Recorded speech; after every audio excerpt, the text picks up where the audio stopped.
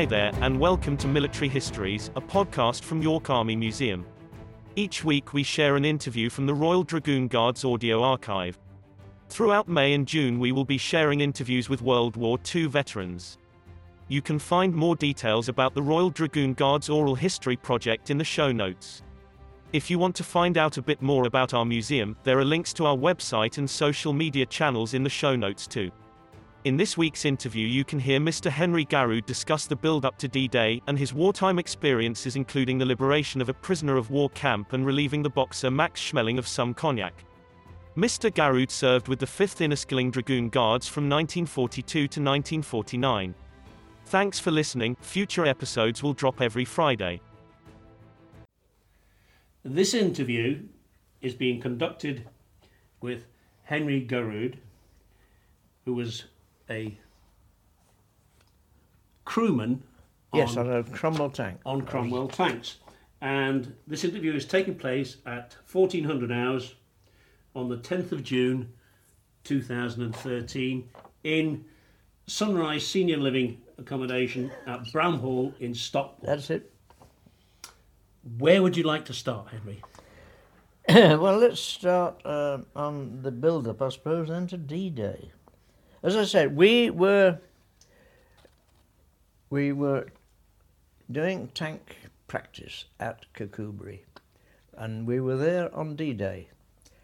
And then we were sent down by lorry to Bury St Edmunds. And what annoyed me, we passed, it was the Great North Road, A1, and we passed within 200 yards of my house, and I couldn't go in. Anyway, we got to Bury St Edmunds, and we were right next to a big American Air Force base.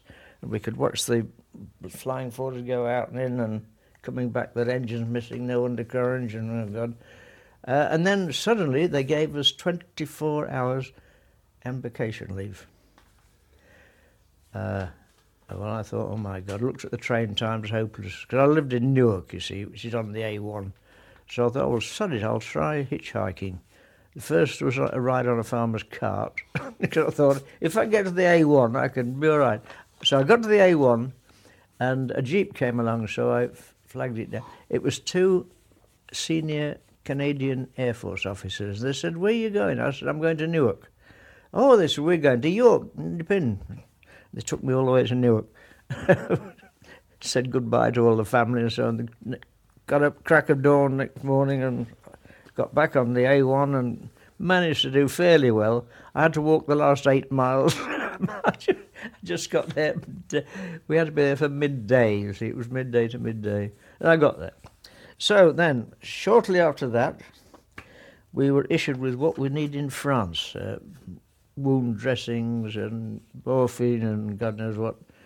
And then suddenly we were told we were off. So we went on the train down through London to Gosport. And we went right through London after they'd had a hell of a raid that night before with V1s. And it was a hell of a mess, and oh my God. Anyway, we got to Gosport. We got out of the lorries and had to walk part of the way to get down to the docks, and we passed a 3-story barracks occupied by the Wrens. And all these young ladies, all 3 floors, were waving to us, blowing us kisses, God knows what, all part of the morale booster. We realised after, it's a complete put-up job, they did it for everybody. I think half of them were chorus girls from London. That's what they would call a target-rich environment in today's parlance. Oh dear. So we got to the docks, and the Colonel-in-Chief, and I can't remember his name now, he shook hands with each one of us at the bottom of the gangplank and wished us well, and we got onto this bloody tank landing craft. And, it was a hell of a journey. We were right down in the bowels of the ship. It stank of diesel and people being sick. Oh, my God. I don't know where we went. We must have gone through the Bay of Biscay. I think it took us a hell of a time to get there. Anyway, eventually we got to Juno Beach and got out. And the first night was quite something. we were allocated a field, one squadron on each of the fields. And that night a single German aeroplane came over. And 600 ships on the channel opened fire, and so did about 300 on land. Oh, God, they didn't have got it. Nobody hit it. No, but because all the stuff that lucky went up German. came down, and we were showered with shrapnel. Bloody. Of course you would be. Yes. Anyway, so that was a good. And then what else happened after that? Oh, I say we'd. The CO and the adjutant went a day before us to get everything ready, but their boat got lost. They got there 2 days after we did, which wasn't quite the idea. No. So they gave us the job of cleaning the tanks that had come over. God, there were thousands of the bloody things. Shermans, Cromwells, you name it. Because they're all covered with grease to come across, and so we had to degrease them. We did that for a day or two, and then they said, oh, make a good job of those, they're your own. Oh, thank God for that. By that time, the 4th County London Yeomanry had been completely wiped out at Villers-Bocage, so we took over from them. This in the Desert Rats, 7th Armoured. In between times, though, they had a bright idea that we should go down to the sea and have a swim and scrub our kit. The idea was to scrub all the blanco off and cover them with black boot polish.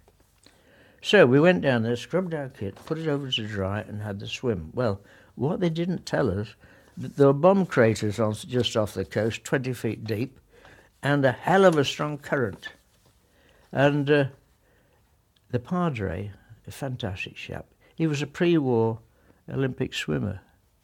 And he must have saved about 20 of these lads, but it got too much for him. We lost the Padre and 6 of our lads. Really? Yeah, we hadn't fired a bloody shot. Oh, that's terrible. Yeah. And it was one of them was my pal, Phil Bloom. Now, I was 19. He was older than us. He was about 26. But during the early part of the war, he'd been in the Metropolitan Police during the Blitz, and he'd seen all these people killed and knocked about. So he said, sod it, I'll get my revenge.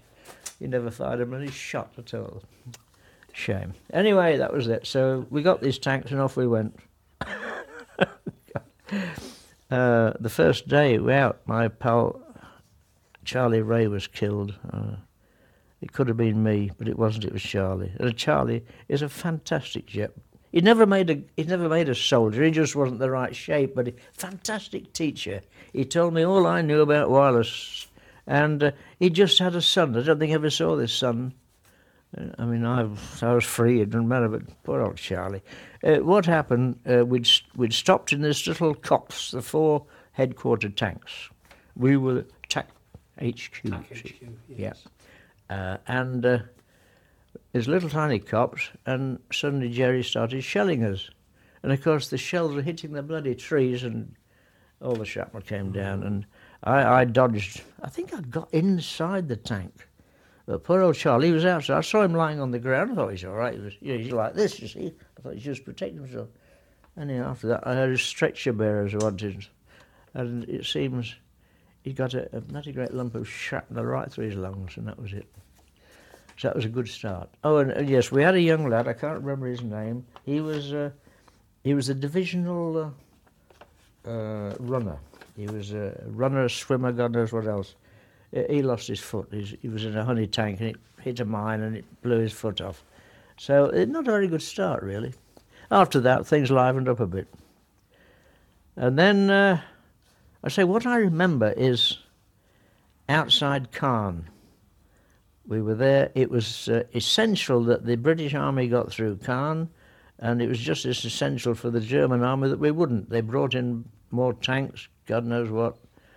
Anyway, we stood there. All the guns on the channel were firing, and so was the ones on the shore. Suddenly, there was a deathly silence. They all stopped.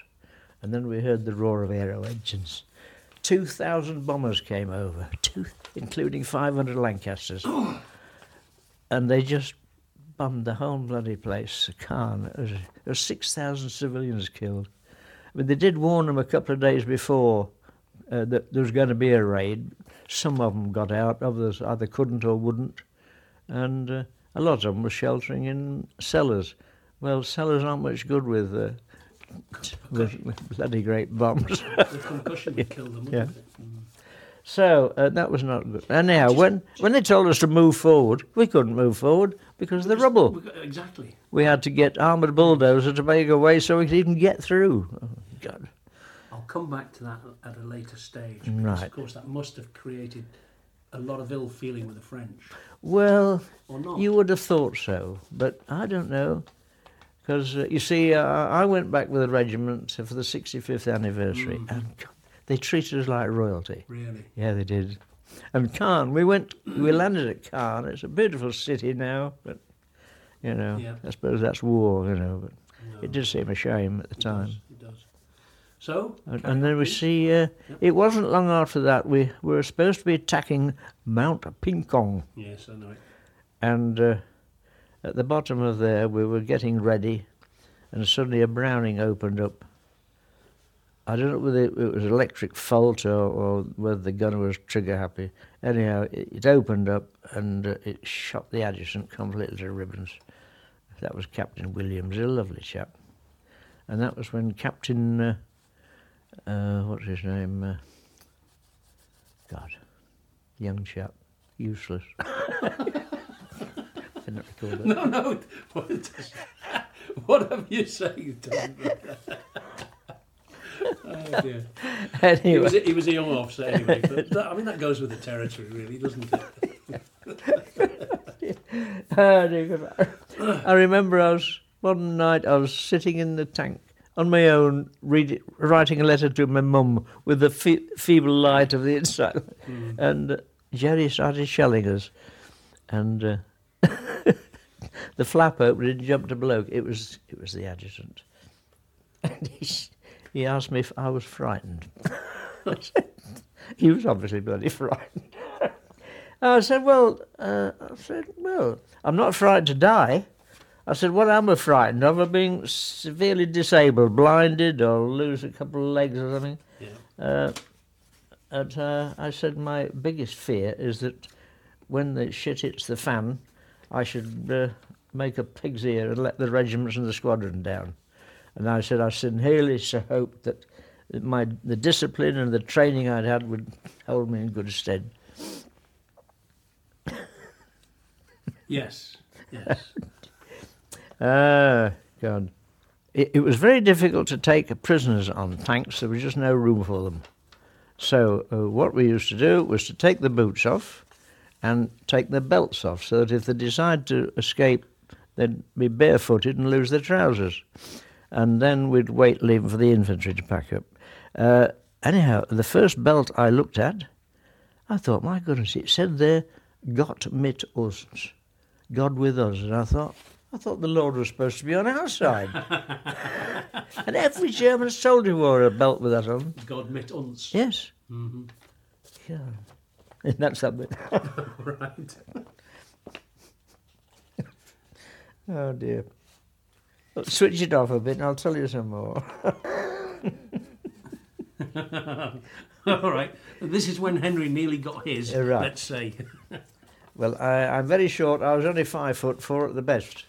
And that served me in very good stead in Normandy, because as we were tootling along, I had to keep an eye on the hedges and ditches on the right-hand side to see if there were any Germans. They were Panzerfaust, and on the other side, the tank commander would be watching. Anyway, going along beautifully, and suddenly there's a hell of a bang and a whistle, and my aerial had gone. It must have been either a sniper or it could have been a Panzerfaust, but the aerial was taken just 2 inches above my head. If I'd have been 2 inches higher, that would have been goodbye, Henry. A real near miss, close shaving, in fact. Oh dear, now this friendly fire, well, I don't know. We'd advanced about 70 miles through Belgium, and in those days, for a complete armoured division, that was quite something. And it really was liberation at its best, because we went through little towns and villages that were untouched by the war, and all the civilians came out and threw flowers on the tanks, and they gave us bottles of wine. And anyhow, in the afternoon, we parked and spread out in cornfields, waiting for the transports to come up. We didn't need much ammunition. We hadn't used a lot, but we needed petrol. So there we were. And every night, what we used to do, in the late afternoon, if we stopped for more than 20 minutes, we'd dig a hole 2 feet deep and big enough for 4 of us to sleep in. And then we'd run the tank over the top and then put the tarpaulin under to keep it clean. And it was a damn good job we did it that night because, first of all, 3 Spitfires came over with cannon firing and they shot us up. Well, we threw out our tarpaulins with a big white star on, and we sent up our yellow smoke, which was supposed to be the signal, and they pushed off. We thought, oh, well, that's it. Anyhow, they must have gone back and reported they'd found a large concentration of German armour, because that night the Lancasters came over. I said, I'd never seen my Cromwell jump before, but it jumped that night. Yes, that sounds like a... It was a very good job. We were well spread out because we were very lucky, really. We lost 3 lorries. I think there's a petrol lorry and an ammunition lorry, and 1 or 2 chaps were wounded, and I think 1 or 2 might have been killed because the whole division was there. Anyhow, we were very lucky under the circumstances. God. Yes. Lack of communication. It sounds like it, and I don't think things have improved much in modern times, because we still hear of these friendly fire accidents. Although these days they call them blue on blue. Oh, do they? Oh, yes, do they? it's a blue on blue, but it still means the same thing. Some idiots got the wrong coordinates. What you were? Have you got thanks to the RAF there? Yeah, you've got thanks to the RAF next to that. I don't know if we dare put that in. Oh dear. Well, you can come on to that one because you also got what's this about an honorary member? You were an honorary member of something or other. Yes, that was it.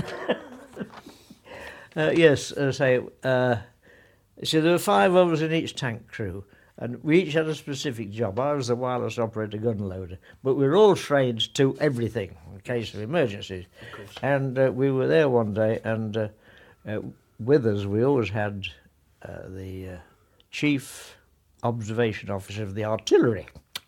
And he had a Cromwell exactly the same as ours, but he had more radio sets so he could keep in touch with all his batteries.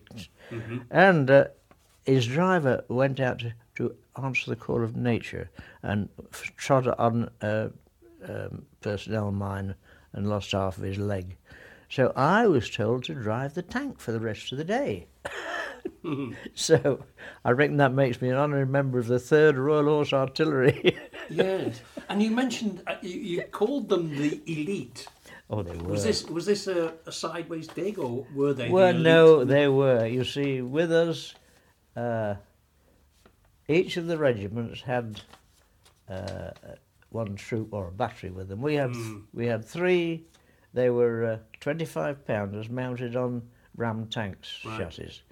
And they were fantastic. They never missed. No, the 25-pounder had a really good record. Yes. And what was the Cromwell armed with? Was it just purely 75 millimetre? 75 millimetre. Bloody useless.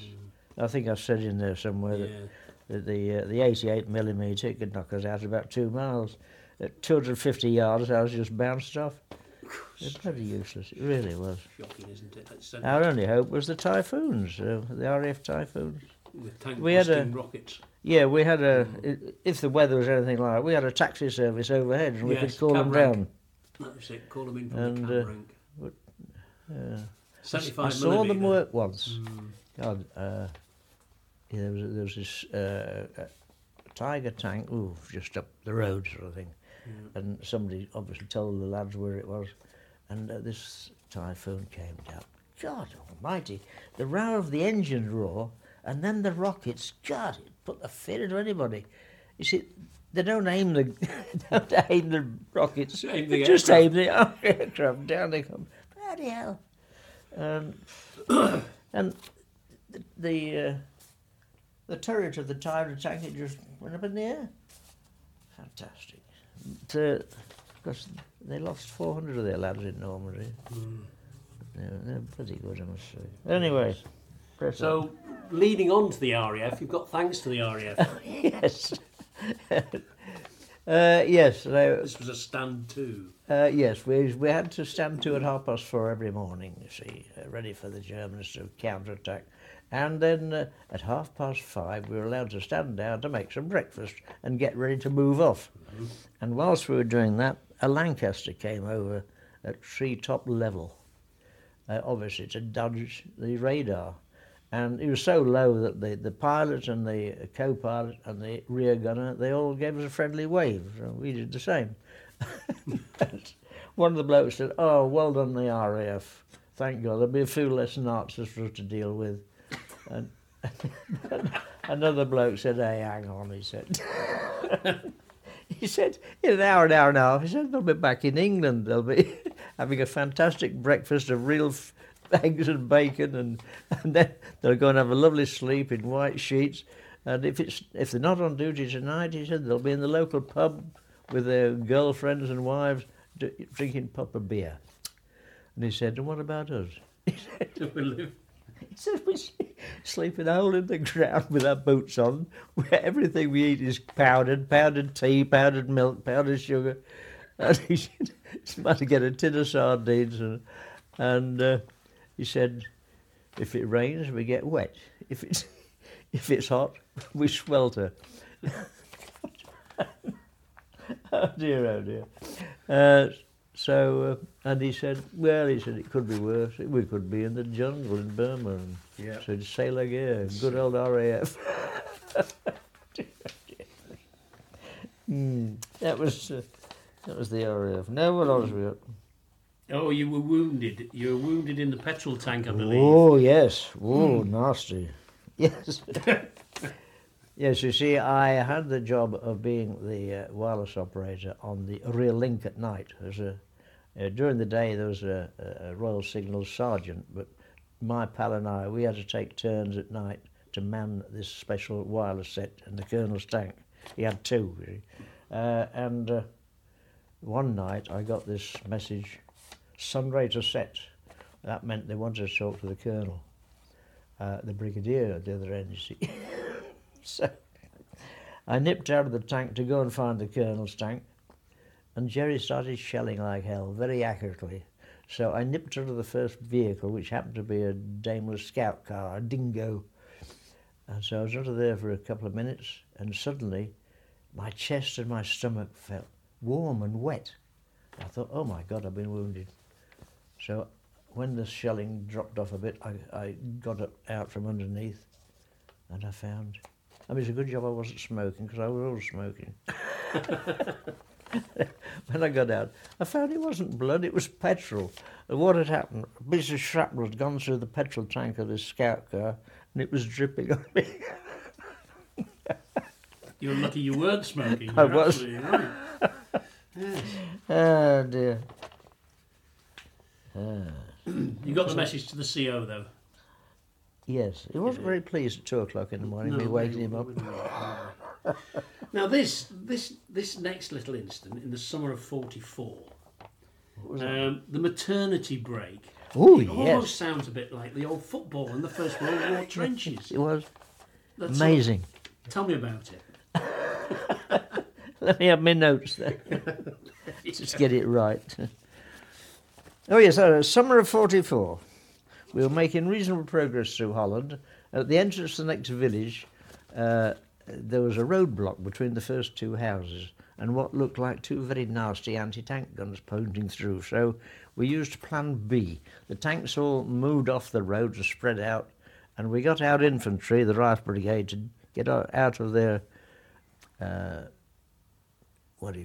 half-tracks, and make their way across either side to attack from the flanks.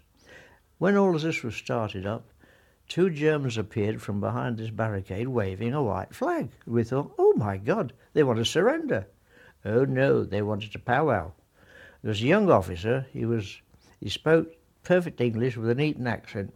He explained that in the village there was a Dutch lady and she was having a baby and there were serious complications. He wanted to know, did we have a doctor who could see to her? If so, we would have a truce for an hour. That's amazing. So the CO got onto our MO, and He said, well, have a go, he said. But his driver said, bloody ridiculous, he said, they'll treat us as human shields or hostages. Anyhow, the MO decided to go, so they moved part of the barricade and they went in. And it was fantastic. For a whole hour, we could sit on the grass and have a lovely cup of coffee without being shelled, bombed, shot at. And the MO went in there and he sorted this lady out, saw the baby was all right, took the baby and the mother down in the cellar and came away. And at the end of the hour, the white flag was taken down and we started killing each other again. That is so... It just shows you, though, Henry, humanity. Yes, I hope that German officer got away with it, because he was obviously a bit of a gentleman. Absolutely. That was maternity break. We follow on then from during your Northwest campaign. You were still in the tank troop in regimental headquarters, and this is your most important wireless message. Yeah. I don't know if I dare tell them that one. Oh dear. Yes, to say my job during the Northwest Europe campaign was wireless operator, gun loader on a Cromwell tank. I was in tank troop regimental headquarters squadron. There were 4 tanks, the commanding officers, the secondary commands, the adjutants and the intelligence officer. We were tactical HQ. I was in the 4th tank, the CO's protection tank. Wherever the CO went, the other 3 tanks went. And if his tank was knocked out or broke down, he rapidly transferred to ours. I'll miss that bit out there. Yeah, the CO's tank had 2 radios. One in the usual place in the turret, on which he could speak to every tank in the regiment, supporting artillery, medical officer, all the other vehicles, whilst the other wireless replaced the machine gun in the co-driver's place next to the driver. This wireless set was on the brigade frequency, so our CO could talk to the brigadier and vice versa.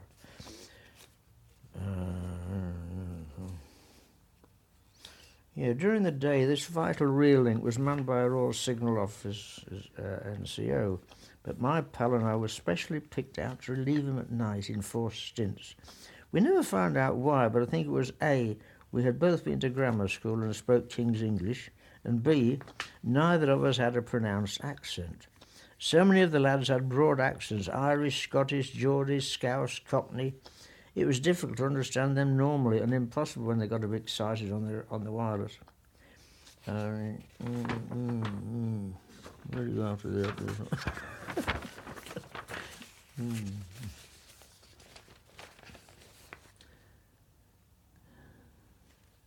Yes, at night we had what we call mush.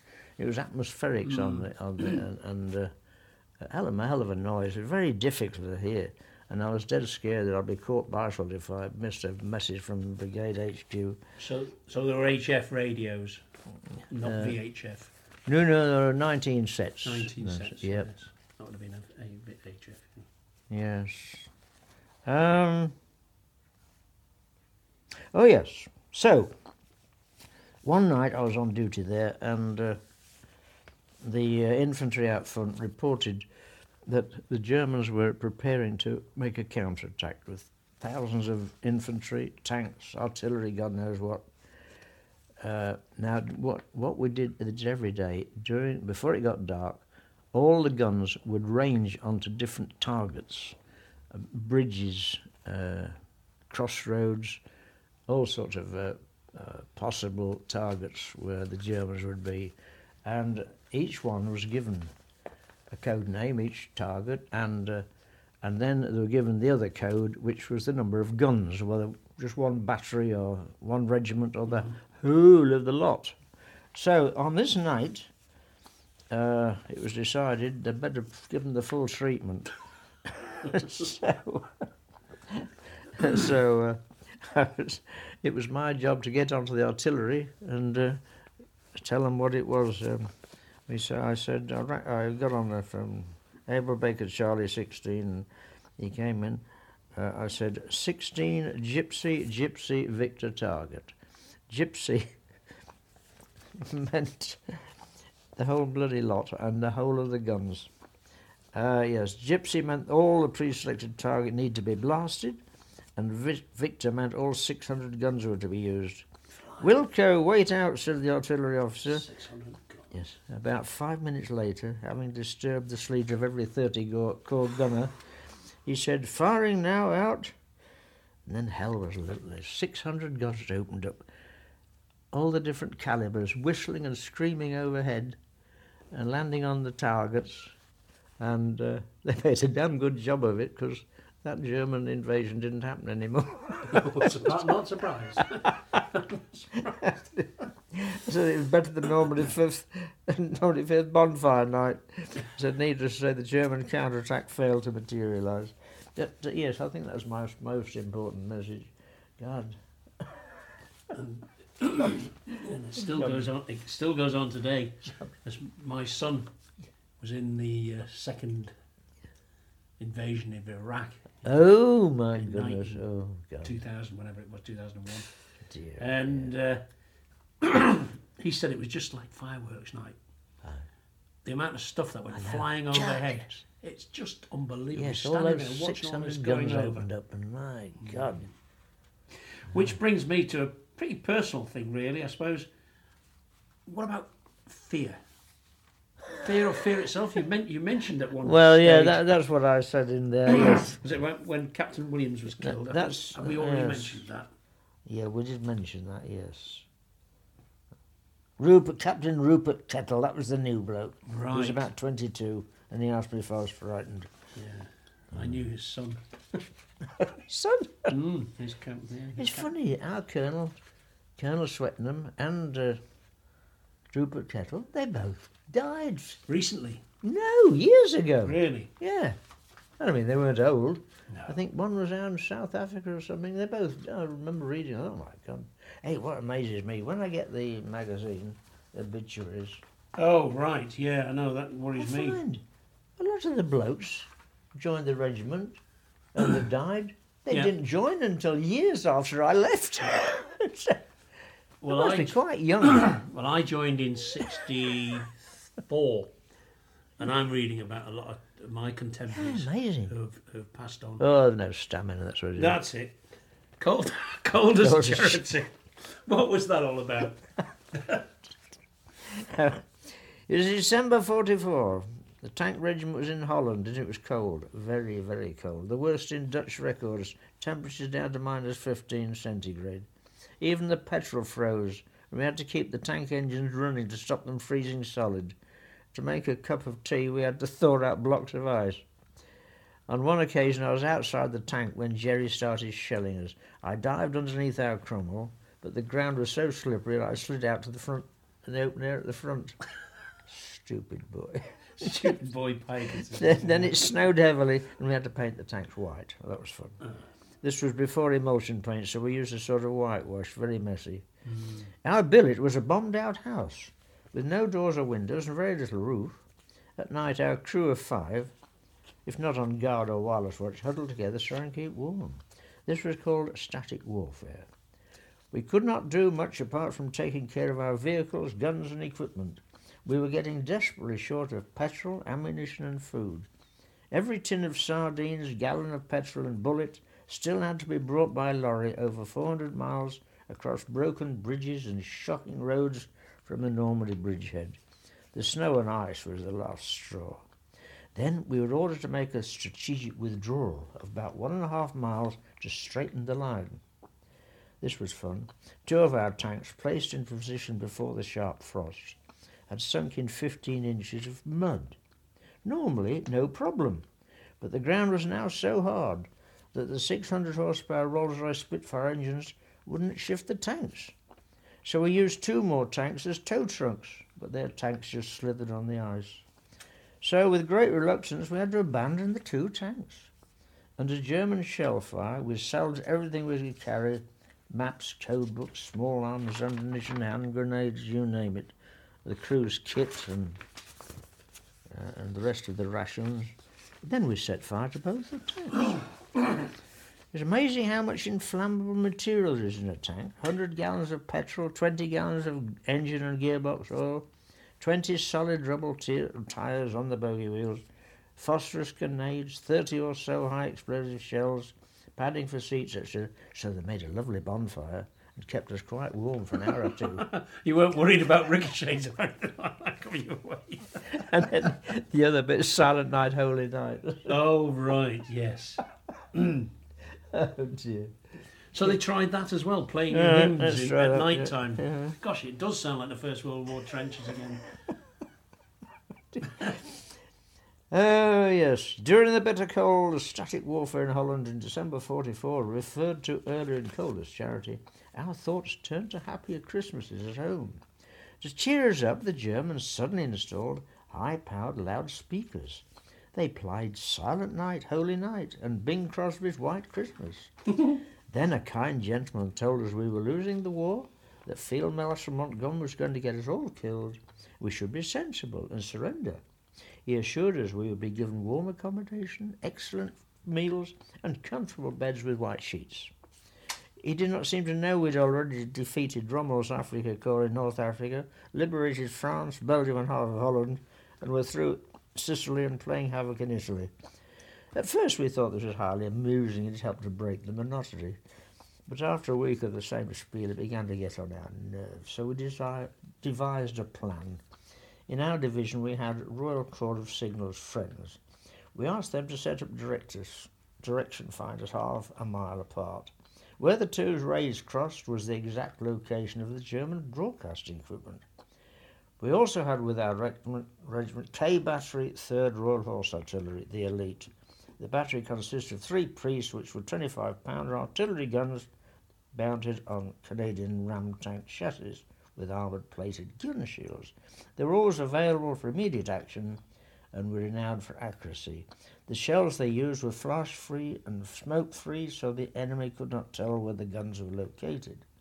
So we gave our friends the gun as the map reference given to us by the Royal Signals and suggested 5 rounds rapid from each gun. Hardly goodwill to all men, but at least it was peace on earth for a while. That shut him up. I would tend to agree with that. That would have been the best thing possible. Shut up, you annoying person. Dear.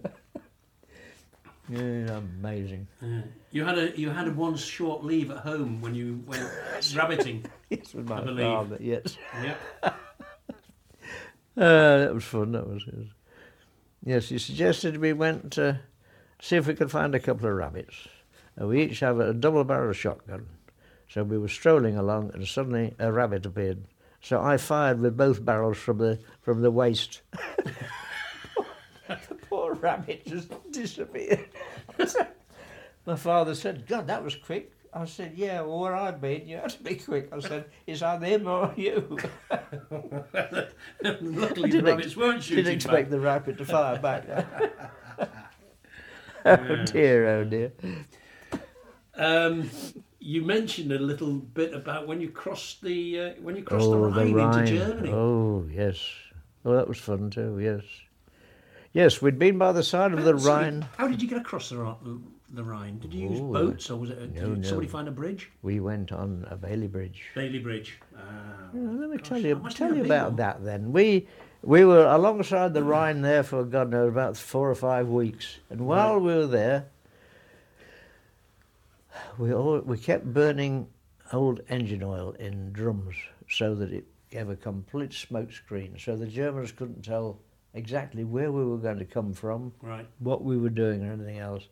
So everything we ate and drank tasted of bloody engine oil. Well, yes. Yeah. Anyway, so eventually on the 25th of March, I think it was, it all started. There was one hell of an artillery barrage, and then the sun was blacked out by planes and gliders. 35,000 men came over in parachutes or gliders, and we watched all this happen. But one of the gliders, they'd taken the rope off too soon, and it landed on our side. These young lads, they weren't very happy. They spent 2 years training for this. They were all done up with black faces, bandoliers of ammunition, grenades, you name it. Shooting at you.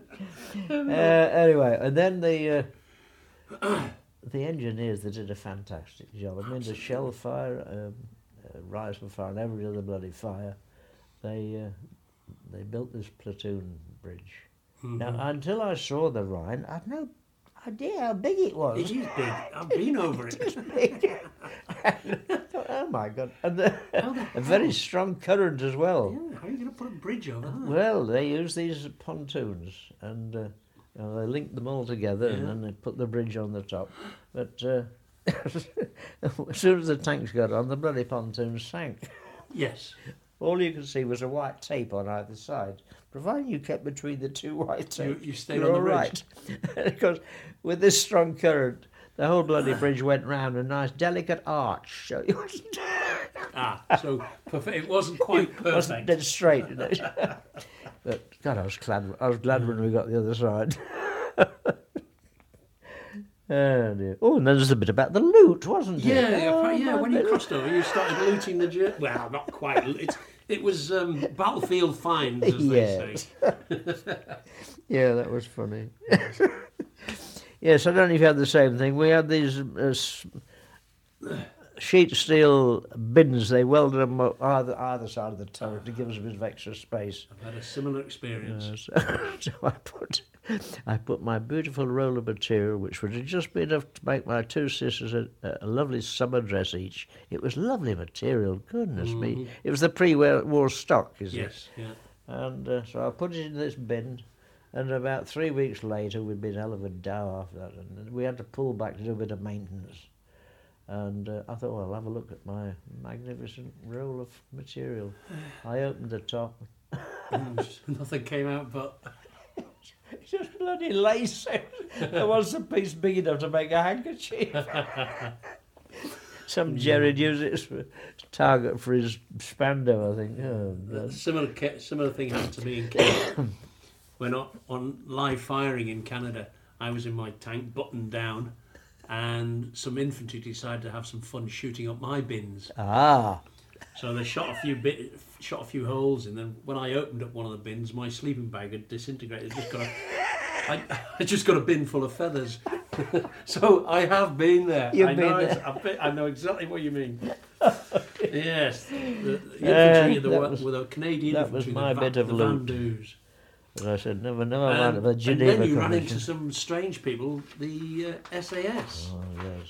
Dodgy fellas. I suppose I could put that in now. It's a long time ago, isn't it? Yes, they were very good, those lads. Yeah, so early one morning they came in and they said, have you got a spare cup of tea or a bit of breakfast for us? And these four chaps in this jeep, and they didn't have any sort of badges of rank, and one chap wore a kilt, another one had a beard. They all spoke 4 languages, and the jeep was a bit special. It didn't have a windscreen. It had 2 Vickers Cave machine guns, the same at the back as well. Right. And the jeep itself, oh my God, in there they'd got landmines, they'd got two sniper's rifles with lovely sights, and hand grenades, you name it, God. And apparently what they used to do, they used to drive through the German lines and get about 10 miles behind their lines and try and find a German convoy, and then they join the convoy. Now to get there, they put a very ornate German flag on the front of their jeep, and they all wore Nazi armbands. So that got them through most of the German checkpoints. But if not, I mean, they just start shooting. Throw a couple of grenades and opened up with the Vickers K. Anyway, once they got in the convoy, they would travel along at the same speed, you see, the same spacing, until they came to a side road. I would say they knew every side road, farm track in Germany, it seems to me. So they'd wait until they got near one of these side roads, and then they'd throw these landmines over the back to catch the troop the lorries followed. They'd opened up with the Vickers guns and throw hand grenades and God knows what. And then they'd nip smartly down the side road and away before the Germans had time to do anything. They did that time and time again. And I say You'd have to be crazy to join an outfit like that. God, yes. So I said we gave him a cup of tea and so, and then we went about our normal warfare. And that eventually took you right into Germany, where you bumped into Oh, prisoner of war camp. Yes. I was surprised there weren't some skins in there because someone will. Yeah, you could have found some from Dunkirk. Yeah. Yeah, so we came across it. The German guards had disappeared when they heard the tanks coming up the road. And the chaps were very pleased to see us, but some of them said, "Where the hell have you been for the last 5 years?"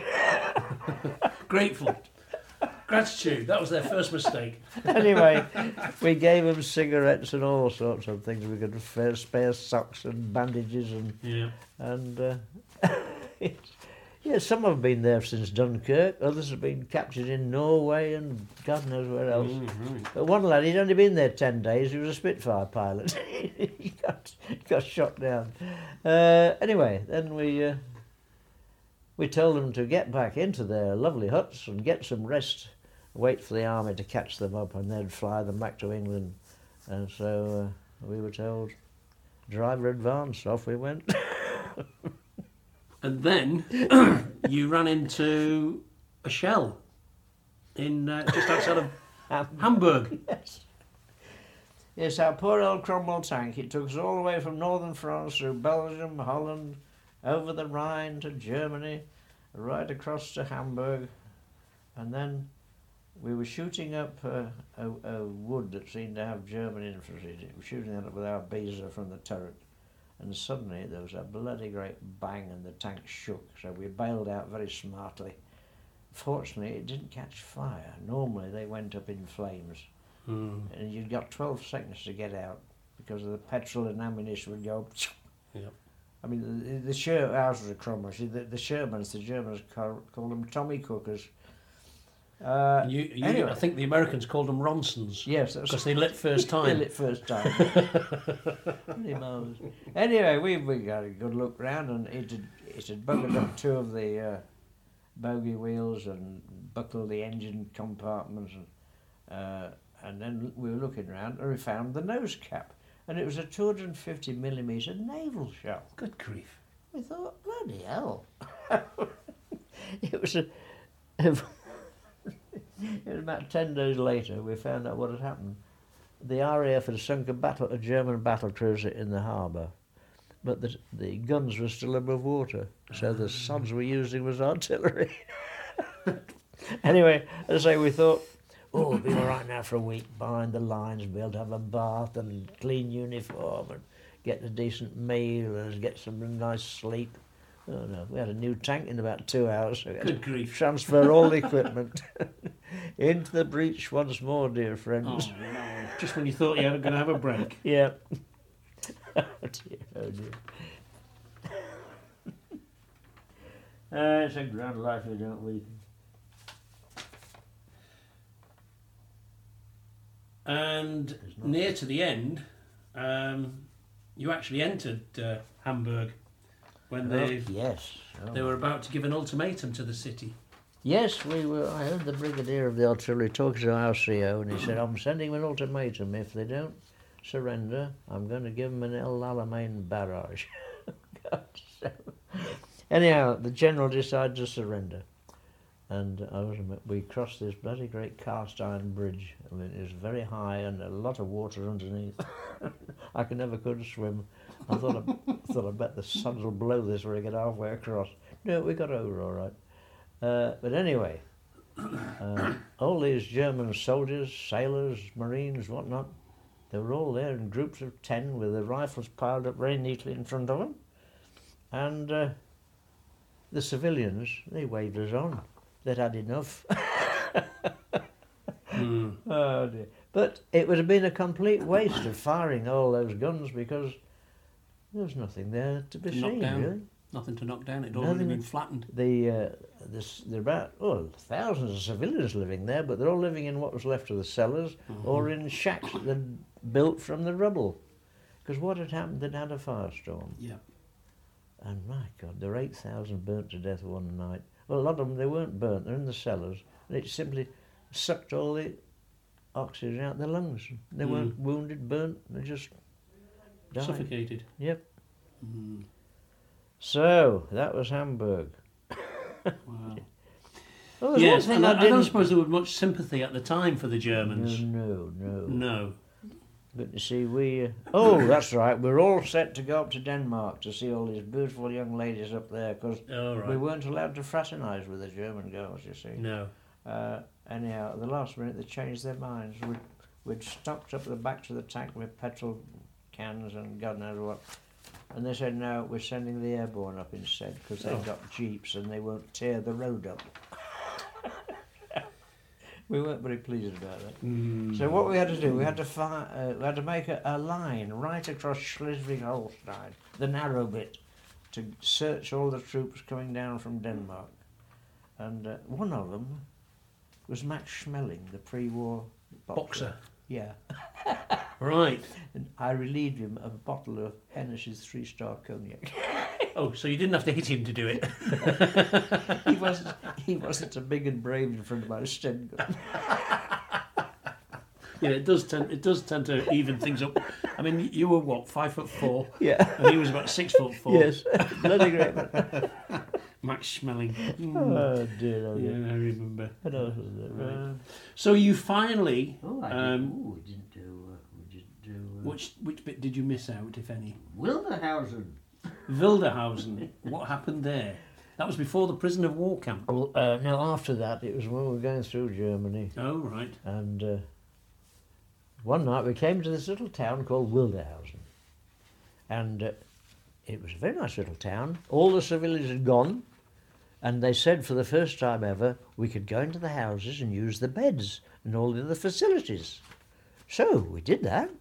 They said, you'll be all right. The infantry are well out front. And behind you, you've got the Norfolk Yeomanry with their tank busters, the M10 tank busters. Mm-hmm. So we settled down in these lovely beds and proper toilets and things. And suddenly there was a hell of a noise going on. We went out and jumped onto our tank. We could see the squadron leader's scout car was burning, and from the flames we could see this German Mark IV tank coming down the road. Now, we couldn't turn the tank around because we're in this narrow road. And then we found, God, we couldn't turn the turret either because we'd piled it up with jerry cans full of petrol, ready for the next day. Oh, crap.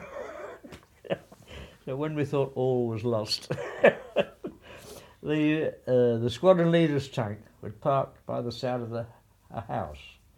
That was the road, you see. This tank was parked there, you see. Right. And the gunner was inside, writing to his mum or something, and he heard all this noise. He looked out through his telescope, and all he could see was this black cross on the side of this German tank. So with his 95mm, he pressed the button. It was 5 yards range. Couldn't miss. So that was the end of the German tank, thank God. Good grief. Yet we must have passed him somewhere during the day. He must have been hiding in a wood or something. And he obviously thought he could come at night and creep through, but oh God. It's hard to creep through in a tank, isn't it? So that was good fun as well. Oh my God, Wildeshausen. Oh God. Right. Sometimes we were lucky and sometimes Yes, we were. and sometimes they were unlucky. So near to the end, you were passing on a wireless message, which was Closed down now. right, and that was just after VE Day. Yes, about 10 days after they decided we'd do away with the wireless sets. We would use telephones instead. And they put all these telephones in. Of course, Joe Muggins, I got the job of running the switchboard. So I had the job of getting on the blower and saying, all stations, Abel Baker 50, which is the whole lot, prepare to close down. And then I had to wait for them to reply and tick off on a bloody great list. Well, there must have been 500 of them, because they're all the tanks, all the armoured cars. Oh dear God, it went on and on. Well, some of the blokes, they decided the war was over, bugger it, they'd finished. Some of them are busy making a cup of tea or gone to the toilet. Some of them, they were answering for 4 tanks at a time using different voices. It took me As about, you would. it took me about an hour to get all these bloody things ticked off. So then I Yeah. said, all station, Naval Bakers Charlie, 50, closed down, now out. Right. And then we could use our wireless sets, you see, to listen to AFN Bremen, the voice of the Bremen Enclave, which was The American American station. Forces Network. Yes, and yes, or the BBC Forces Network. They'd be playing some Benny Goodman and stuff like that. Yes, Mm. their signature tune was On the Sunny Side of the Street. Right. You actually now this is obviously we've now gone past VE Day. The fighting was over, but of course you were still in Germany at the time. Oh, yes. And this is where Worried about the Russians coming. well, quite. We wondered whether they were going to cross over and start the next war. But you had some time off, Oh, a bit now and again, yes. and you went a bit sightseeing. Sightseeing round I went the to Mona Dam. Went to Mona Dam, yes. Yes, what happened, the armies commandeered the big hotels around there, so that if you were lucky you could go there for a weekend, for a break. And my pal Fred and I, we got passes one weekend, so off we went, and we met these 2 ATS girls, As you do. as they do. They were on the other side of the lake, you see, we weren't allowed to be on the same side of the lake, but we were allowed to meet up in the evening for a dance. Okay. And Fred, who's taller than me, he said, I'll have the tall, pretty one, and you can have the short, plain one. Good old Fred. Well, that's what good friends are for. Anyway, he lost his girl the same night. I kept mine for 65 years. Serves him right. Serves him right. Mm. Dear. It was a funny courtship, but anyway, we got there eventually. Yes. Yeah. Yeah, it's funny, I found out when we were talking about this, that and the other, when I was in my tank waiting to cross the Rhine, she was in Belgium with an anti-aircraft unit shooting down flying bombs heading for Antwerp docks. Right. I think she's on the rangefinder or something. She didn't actually fire the guns, but she's... Mm-hmm. Another funny thing, at a time she was based or billeted in a convent. And the old Mother Superior, she thought, disgusting, these ladies with shorts doing exercises in front of these leering men. So when we went back, the wife and I went back for the 40th anniversary of the liberation, and Ella said, well, let's go and just look at that convent, see if it's still... So we went and found this convent, and there were 2 ladies busy in the garden, so I went across to one and said, could we have a word with the Mother Superior? Oh yeah, that's her over there. There she was in slacks and jumpers and things. So I went across. Oh, come inside, she said. Would you like a glass of beer? She said, would you like a cigarette? Things have changed in 40 years, God. Yes, they would have done. Oh dear. Yes, would a glass of beer, have a cigarette? Oh, man, son. Hey ho, that's life, I suppose. Apparently, it wasn't really a convent anymore. What it was a Catholic school. Oh, right. A And- Catholic retreat or something. Yes, and when we called in, it so happened it was half term, so the children weren't there. But anyhow, the Mother Superior, she showed us around and showed us where Ellie used to sleep. And, they had these little cubicles, and oh God. Mm-hmm.